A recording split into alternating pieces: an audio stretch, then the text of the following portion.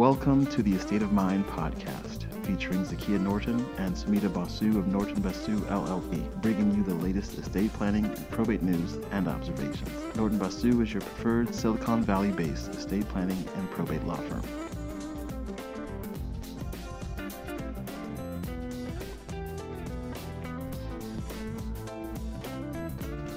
Welcome to the Estate of Mind podcast. I'm Somita Basu.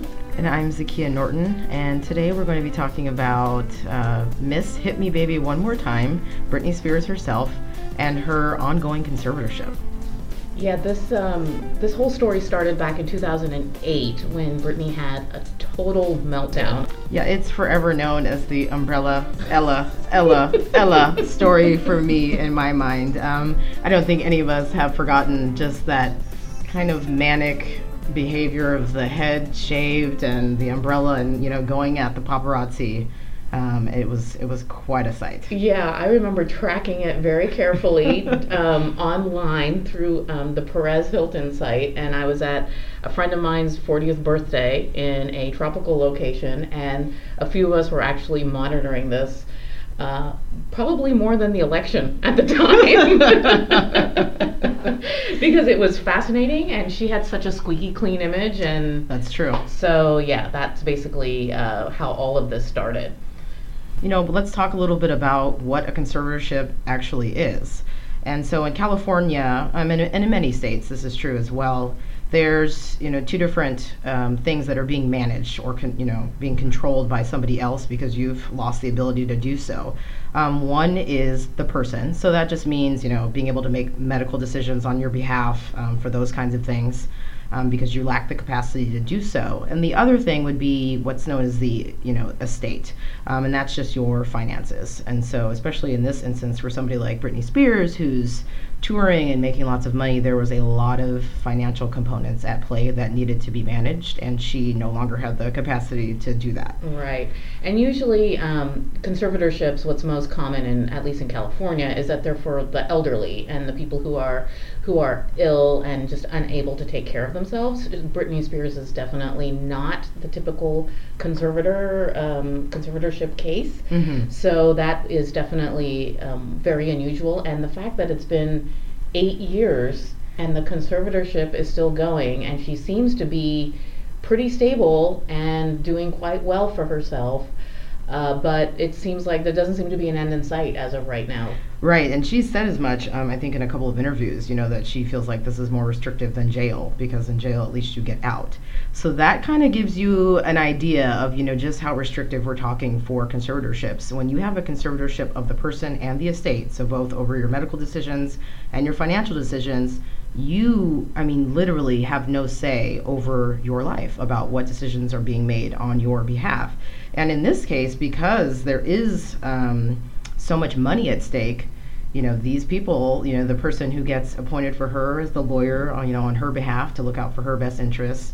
Her father, who I think is the person managing her medical decisions, they all get paid. They all get fees by the court. So there's not really much incentive for them to make this go away anytime soon. Exactly, right? Exactly. And, you have to think about what is it like for her, assuming she's back in a good place and she's, raising her kids and she's doing well professionally and she's got the Vegas gig. But at the end of the day, every other year, they're filing something that details every single penny that she's spent. Right. So if she went to Starbucks, because it'll be filed with the court. Right. So. Will it tell us if they spelled her name wrong on her cup? Because I'm sure they did. So, that it actually, it's very intrusive, a conservatorship. And one thing that we always like to tell our clients, I think, is, you don't want this. It's very, very restrictive. It requires a lot of work. It's highly supervised by the court. The court is all up in everything in your life. They are in your business. They are in your business. That's correct. All the way up in your business. Yes. So. And not in a good way. I think that's just another example, which highlights that you're really never too young to start thinking about some of these issues. And I know we all think, I'll get around to it before I die, and hopefully that's not tomorrow.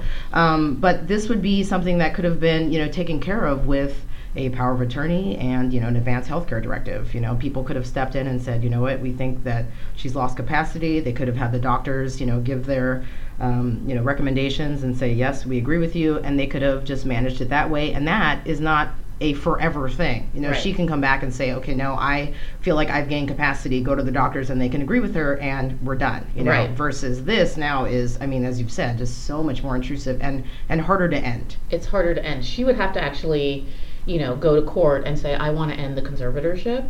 At this point, the conservators are so bound up in her professional and personal life. I don't know that that's an easy bond to break at this Right. point. She might just be used to having these people making decisions for her and helping her, and taking it all on herself might be hard for her to imagine at this point. Also, there is a vested interest because they are getting fees. She has a court-appointed attorney that is representing her, and he's making a decent amount of fees off of this, as is her dad, as Right. is the other conservator who is an attorney. Right. So there are vested interests in here, and obviously it's a drop in the bucket compared to what her actual worth is and Right. how much she's actually making. Of course. But for them, it's not a bad deal. No, and I agree with you. I think there would be some pushback on their end if she decided to, really try to retake control of her life. Right. She has an uphill battle to get back to that, that position. Right. So I think if she had just had, some basic things in place, a basic estate plan, even though she was young, the younger and more famous you are, the more you need it. And right. so we've seen this multiple times now, like Brittany Spears and her conservatorship, Bobby Christina. If she had had an advanced healthcare directive, things would have been much more clear. So you're never really too young, and I think the more talented you are, or the more you have, one of these artistic abilities, the more you need one. Right. And she could have easily avoided a conservatorship. Yeah, agreed. So, I think the message is clear. You're never too young to start thinking about these things. We hope all of you, start thinking about what you need to get done and start doing it now rather than later. Yeah, the sooner the better. The sooner the better. Right. That's right. Get that estate plan in order. Yeah, it's better to be too early than to be even one day too late. That's correct. So that's our take on Brittany Spears and her conservatorship, which is still ongoing, which we hope doesn't happen to any of you ever. And if you have any questions, you can always contact us on our website at nortonbasu.com, and we hope to hear from you soon. Thank you for listening to A State of Mind.